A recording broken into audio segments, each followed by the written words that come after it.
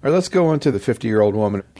Okay, this lady was diagnosed 4 years ago with node-positive breast cancer. She was found to have a T1C N2A with 3 sentinel nodes and one of 11 non-sentinel nodes involved with tumor. She was ER positive, but at a low, approximately 10%, and PR was borderline. HER2 was negative. She was treated with mastectomy, and this was followed by AC times 4, Taxol times 3. These were delivered in a dose-dense fashion. This was followed by a post-mastectomy left chest wall RT. She was on tamoxifen for a year, and then at the time that it was clear that she had undergone menopause, was switched to Femara. During the course of this time, she did have frequent follow-up visits, continued to feel well, but often at her own request had tumor markers, which started to gradually increase over the last 6 months. So in February of this year, she did have, because of an elevated tumor marker, she was restaged. Her exam was normal, her blood chemistries were normal, but a PET scan was performed which showed a solitary lesion in the right lower rib. At that time, she did get accelerated short-course radiation to that one rib lesion and has otherwise done well, although her markers never normalized. Subsequently, she received a dose of Zometa in March of this year. So at the time of her rib lesion being diagnosed, she was switched from Femara to Aromacin and given 1 dose of Zometa. This was complicated by a very severe and rather prolonged flare reaction with severe bone pain and weakness to the point that for 2 or 3 days she was virtually unable to get out of bed to get to work without the assistance of her husband. No further Zometa was given, Aromacin was continued, and her acute bone pain was treated with Vicodin, heat, and a Medrol dose pack. It subsequently subsided over the course of about 7 to 10 days, although she continues to feel diffusely achy and stiff 3 months later.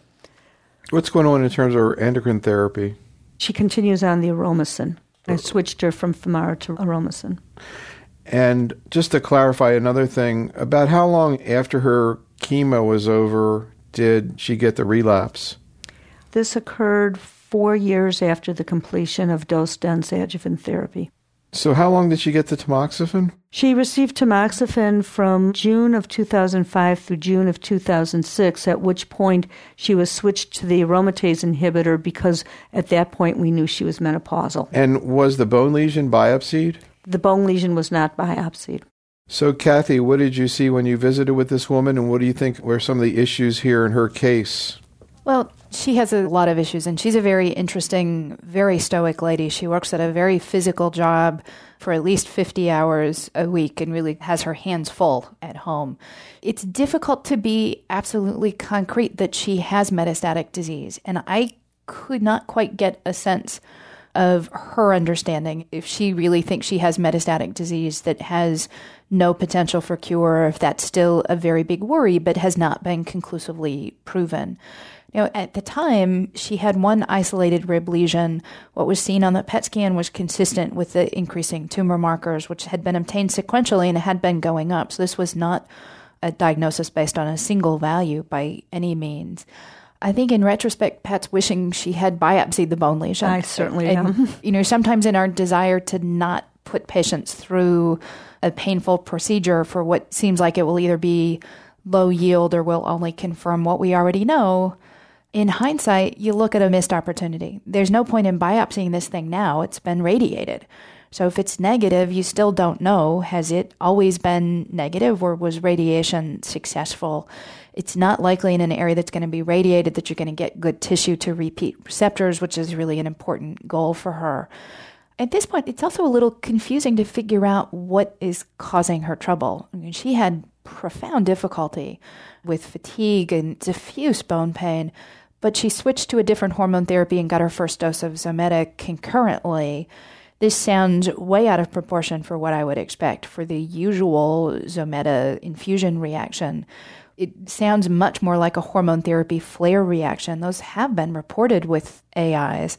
She's still having difficulty that now to me sounds more like classic AI stiffness, arthritic complaints. But she didn't have that when she was on the letrozole for 4 years? No, she did not. No, and I asked her about that. This is more than she ever had with letrozole. She's also having some diarrhea, which she dates to having started when she started the Aromacin, and that's another side effect that's been reported more with Aromacin than with the other AIs.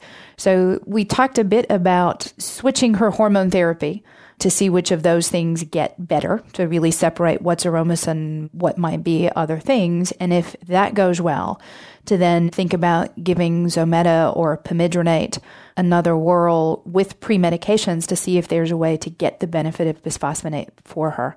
Because I just could not clearly separate in my own mind which of the two drugs was the bigger player in how poorly she did for those first week or two. When you talk about another type of hormone therapy, what were you thinking about? So I think there are a lot of options. It would be reasonable to switch her back to a different AI. It would be reasonable to put her back on tamoxifen. She had a year of tamoxifen. We didn't delve into that in detail, but it didn't sound like she had major difficulties with it. It would also be quite reasonable to put her on fulvestrant, especially if she gets back to a bisphosphonate. I think any of those are reasonable options because I'm primarily looking at switching because I'm concerned she's having side effects from the AI she's currently on, more than concern about progression of her breast cancer at this point. What's her state of mind, Pat, as she's going through all these things? It sounds like a pretty rough time, not to mention just being diagnosed with metastatic disease. Right now, I think her major concerns are less the metastatic issue than the diffuse arthralgias, myalgias that she is having that are clearly interfering with her life and the quality of her life and her activities. She remains very concerned about metastatic disease and calls me the minute the marker is back. And unfortunately, despite counseling in different ways about the limitations of following marker therapy, she herself is pretty hung on it. And I think I can understand where she's coming from. What's the marker that you're using and how high is it right now? The marker is a CA2729, which when she completed all of her adjuvant therapy was 24, had been as low as 19 until about a year ago, started to creep up into the 30s. In February of this year, creeped up as high as 53. And I said, just don't get excited. Let's just repeat it. Well, it kept going up, and it was 55 at the time that we initiated the repeat staging. Unfortunately, after the staging and after the radiation and after the Zometa and after the change in her SERM, it still remains elevated at 59. Not a dramatic increase, but certainly a steady uptick from her baseline. What type of work does she do and what kind of family situation? She actually manages a gas station, a service station, and pretty much works throughout the night. So she is doing a lot of heavy lifting, cashiering. She says she's got to lift cartons of cigarettes up and down.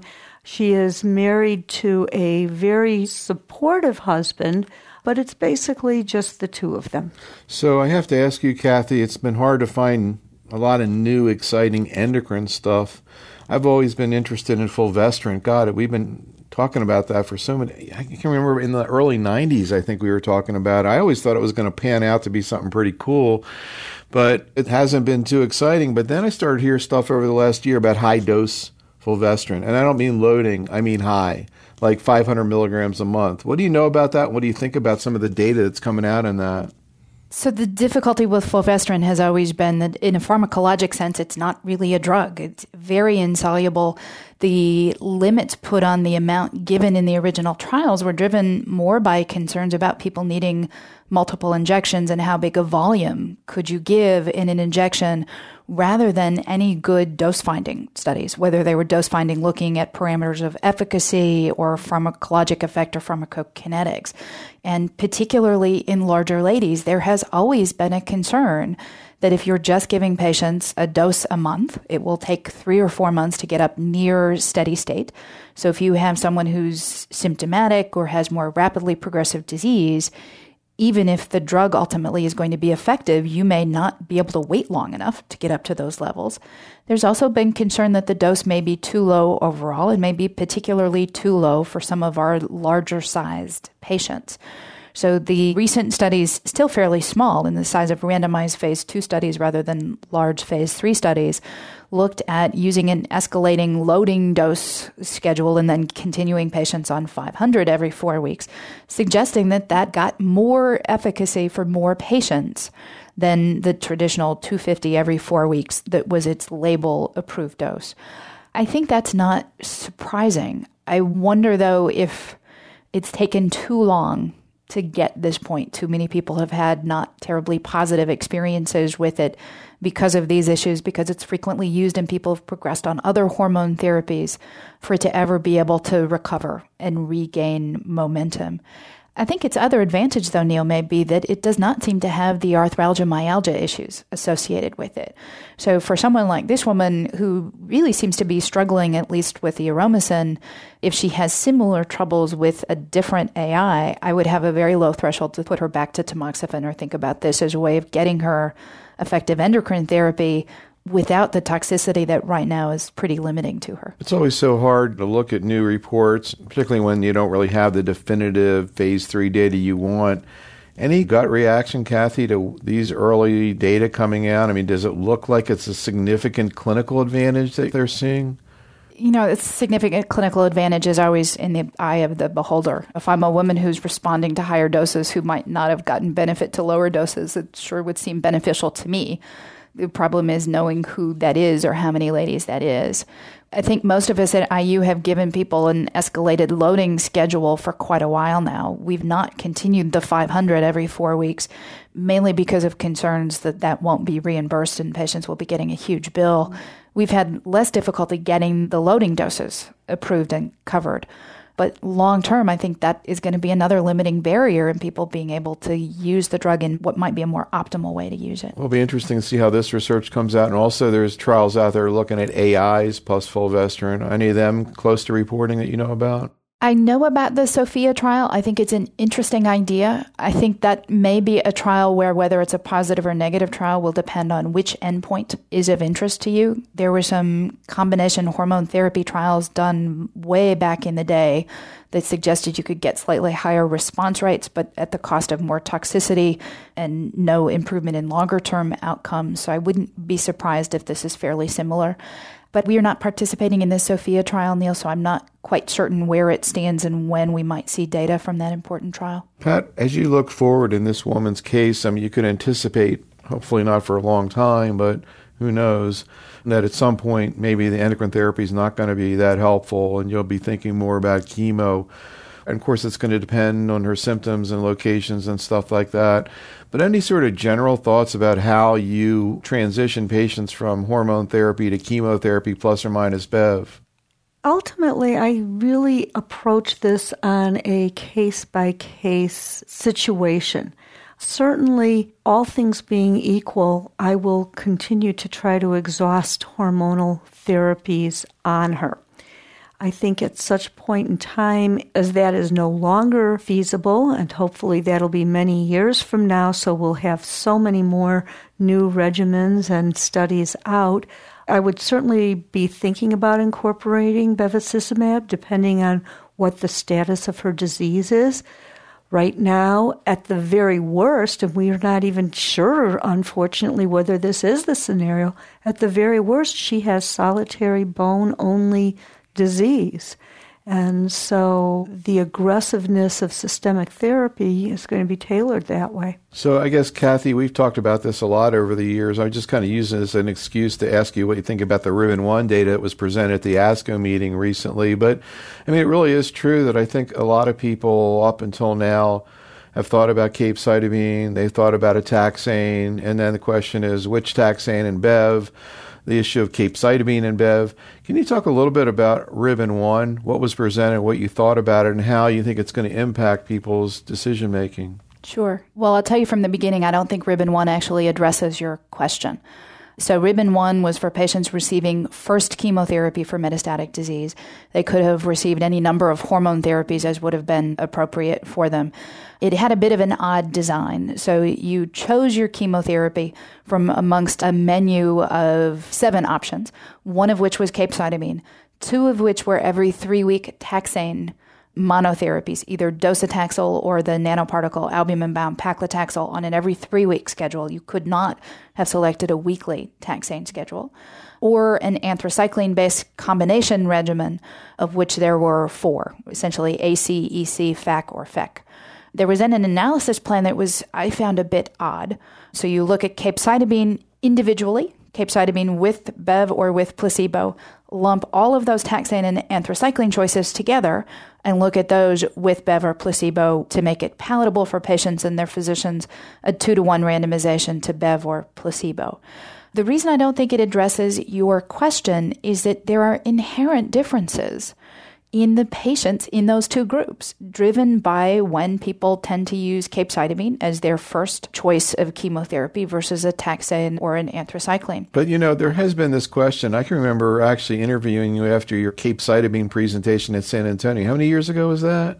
A depressing number. I remember you were depressed that day. I was not having a good day that day, Neil. But, because that trial in advanced disease, was negative, or, well, I don't know, maybe it wasn't negative. And then you had the Excalibur data was presented, but just about this issue of whether it makes sense to add Bev to capecitabine, don't you think Ribbon brings something to the table there? Oh, absolutely. That question it clearly answers. So in both of those groups, there was a clear improvement in response rate and progression-free survival with the addition of Bev.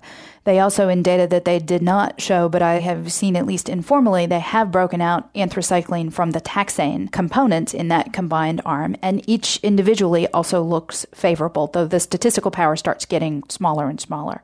So I have absolutely no difficulty concluding from Ribbon 1 that for a patient needing first chemotherapy, for whom capecitabine would be your preferred choice of chemotherapy for that patient, for all of the reasons that go into making decisions about chemotherapy, I think you could easily tell that patient you would expect greater benefit for a longer period of time with the addition of bevacizumab. But the question you ask is it better with a taxane or a capecitabine? And it really can't address that because there's so many differences in the patient population. Sure, that makes sense. That you can't directly compare the response in PFS between those 2 different groups. So I'm curious, Pat, how Bev plays out in your practice in terms of breast cancer, in terms of how you use it. I don't know if there are any reimbursement issues that are important to you.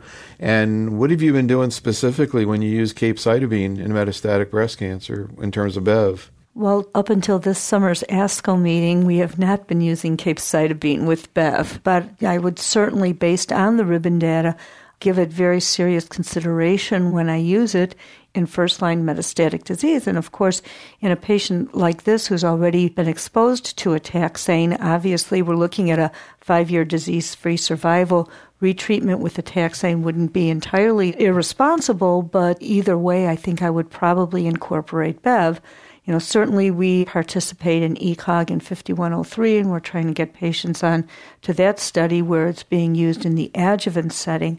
To date, from the reimbursement issue, for the metastatic patients, it has not been a major stumbling block, fortunately. So I've got to ask you, Kathy, because Pat brought up your study, the adjuvant Bev study, and I'm curious where things are, and also whether or not the colon data that was presented by Norm Wallmark, the NSABP trial that was, quote, negative, your thoughts about that, and is there any relevance to, say, breast or lung?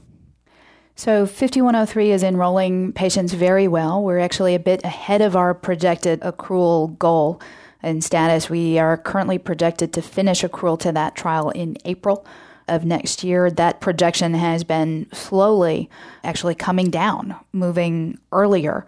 So I can tell you the CO8 press release and now viewing of the data in the presentation has had no noticeable impact on our accrual whatsoever.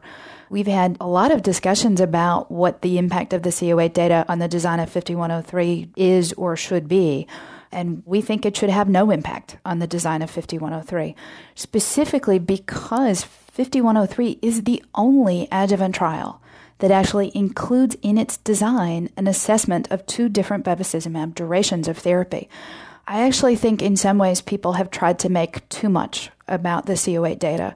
A trial that gives people no therapy or 1 duration of therapy, by definition, cannot give you information about the relative value of different durations of therapy. It simply does not have data to address that question. And there are 2 equally valid competing hypotheses, one of which says you need to give it longer and there's more benefit to be gained, one of which says you get all of the improvement during the short duration of combined chemotherapy, but that is not of great enough magnitude or long enough lasting to carry the day. And the C08 data is entirely consistent with both hypotheses. So because our design includes an assessment of duration, we were not willing to give that up. I know some will argue that both durations are too short, and they might be right. If so, we might have some data to suggest that and to give further support for looking longer. There were practical issues as well. Our trial is less than a year from completing accrual. Trying to think about different durations and amending the trial at this point would take a minimum of 6 months to get the trial amended, by which point we are nearly done. You'd have to make decisions about what to do for people who were in the midst of therapy or had finished and how long ago they had finished until you would no longer offer them opportunity to continue. Their willingness to continue or come back to therapy is not going to be random. So it really complicates our ability to answer what in the current design is a very clean question.